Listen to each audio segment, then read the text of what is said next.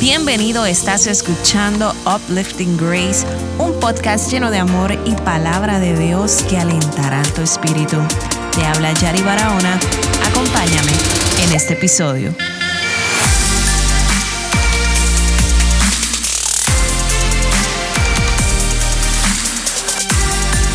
Mi gente linda, gracias por estar conectados aquí una vez más en Uplifting Grace, el podcast. En el día de hoy quiero compartir contigo un mensaje, el cual tuve el privilegio de llevar este martes pasado en mi iglesia Casa Familiar. Y es que ciertamente el Evangelio es la noticia más asombrosa que cambia vidas y que altera el mundo entero. Jesús pagó el precio máximo para dar la bienvenida a los creyentes a una relación viva y real con Dios. La Biblia deja muy en claro que una de nuestras primeras prioridades debe ser compartir el increíble mensaje del Evangelio de Dios con los demás. En Mateo 28, 18 al 20 tenemos la máxima prioridad en esta lista de Dios. Y Jesús se acercó y les habló diciendo: «Toda potestad me es dada en el cielo y en la tierra. Id pues y haced discípulos a todas las naciones, bautizándolos en el nombre del Padre y del Hijo y del Espíritu Santo, enseñándoles a guardar todas las cosas que os he mandado, y he aquí yo estoy con vosotros todos los días hasta el fin del mundo. Amén». Ahora, permítame imaginarme que después de la resurrección, un ángel se acerca a Jesús y le dice: «Jesús, esto es maravilloso. Esto está brutal. Has pagado el precio por el pecado de la humanidad. ¿Qué vas a hacer para que todo el mundo sepa que se pueden salvar y que no tendrán que perecer y pasar una eternidad sin Dios? ¿Cuál es tu plan? ¿Cómo vas a hacerlo?». Y Jesús responde diciendo: «Bueno, mis pocos discípulos le van a decir a la gente, que a su vez le va a decir a otra gente, quien le va a decir a otra gente, y así sucesivamente». Desconcertado, el ángel luego pregunta: «Bueno, ¿y tienes un plan de respaldo? ¿Un backup plan?». Y Jesús dice: «No». Todavía aún confundido, el ángel pregunta: «Bueno, no te ofendas, Señor, pero ¿y si fallan?». Y Jesús responde diciendo: «Tengo confianza en ellos». Dios confía en ti. Amigos, no hay plan B. Dios no tiene un plan de respaldo. Tú y yo lo somos. Somos el plan A de Dios. El problema es que muchos de nosotros hoy en día ignoramos esta verdad y no ponemos la prioridad de Dios como nuestra prioridad. Ahora bien, voy a compartir con ustedes el elemento más importante del evangelismo, que es la oración.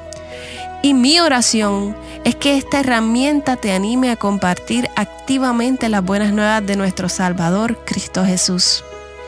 La Escritura en 1 Timoteo 2, del 1 al 6, nos dice: «Por tanto, exhorto ante todo a que se hagan súplicas, oraciones, intercesiones y acciones de gracia por todos los hombres, por los reyes y por todos los que están en autoridad, para que podamos llevar una vida tranquila y pacífica en toda piedad y reverencia, porque esto es bueno y agradable delante de Dios nuestro Salvador, el cual quiere que todos los hombres se salven y lleguen al conocimiento de la verdad.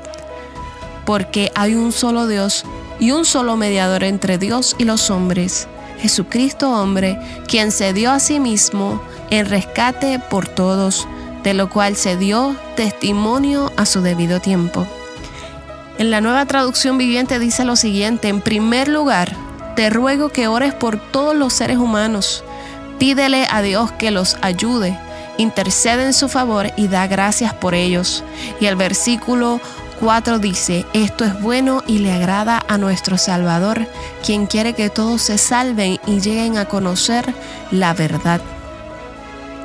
Quiero que observe el versículo 4 en particular. Dios quiere que todos los hombres se salven y lleguen al conocimiento de la verdad. Él los quiere salvos y discipulados. Esa es la prioridad de Dios. Como dijo Jesús: «Id por todo el mundo, predicad el Evangelio a toda criatura y haced discípulos a todas las naciones». Esos son nuestros dos trabajos principales: proclamar el Evangelio para ver a las personas ser salvas y luego discipularlas. pero se dio cuenta que el versículo 1 precedió al versículo 4. El versículo 1 dice: súplicas, oraciones, ruegos y acciones de gracias por todos los hombres. Y es que ciertamente el versículo 4 no sucederá ni puede suceder hasta que suceda el versículo 1. Primero está la oración y luego viene el compartir el plan de salvación. Primero debemos hablar con Dios acerca de los hombres antes de hablarle a los hombres acerca de Dios. No podemos tener éxito a menos que primero hablemos con Dios. ¿Y por qué les digo esto? Porque Dios es el que prepara el camino. Él es el que prepara el corazón. Por eso es que la oración es una herramienta importantísima en el evangelismo. Quiero dirigir tu atención a algo que creo que es muy profundo, y es Romanos 10:1, donde Pablo declara: hermanos, el deseo de mi corazón y mi oración a Dios por Israel es que sean salvos. Es importante orar para que la gente se salve. De hecho, quiero que noten cómo Pablo convirtió su deseo en oración. Él no solo dice: el deseo de mi corazón por Israel es que sean salvos. No, él dice: el deseo de mi corazón y mi oración a Dios. Él convierte ese deseo en oración. Yo creo que si le preguntara a cualquiera de ustedes: ¿deseas que tu familia se salve? ¿Qué me dirías? Yo pienso que me dirías que sí. ¿Deseas que tus amigos se salven? Responderías que sí. ¿Deseas que tus compañeros de trabajo se salven? Responderías que sí. Bueno, y todo esto es genial y es digno de elogio, pero no es suficiente. No basta con tener el deseo de que sean salvos. Ese deseo tiene que traducirse en oración. Oración para la salvación de sus almas. Ahora, si ya sabemos que la prioridad de Dios es que la gente sea salva y que lleguen al conocimiento de Él, de la verdad, y nos envía a nosotros a proclamar el mensaje de salvación a todo el mundo, sabemos que nos ha dado esta herramienta que es la oración para trabajar en conjunto con el Espíritu Santo y así poder llegar al corazón del perdido con el mensaje de Cristo. Si ya sabemos esto, comencemos con nuestro entorno.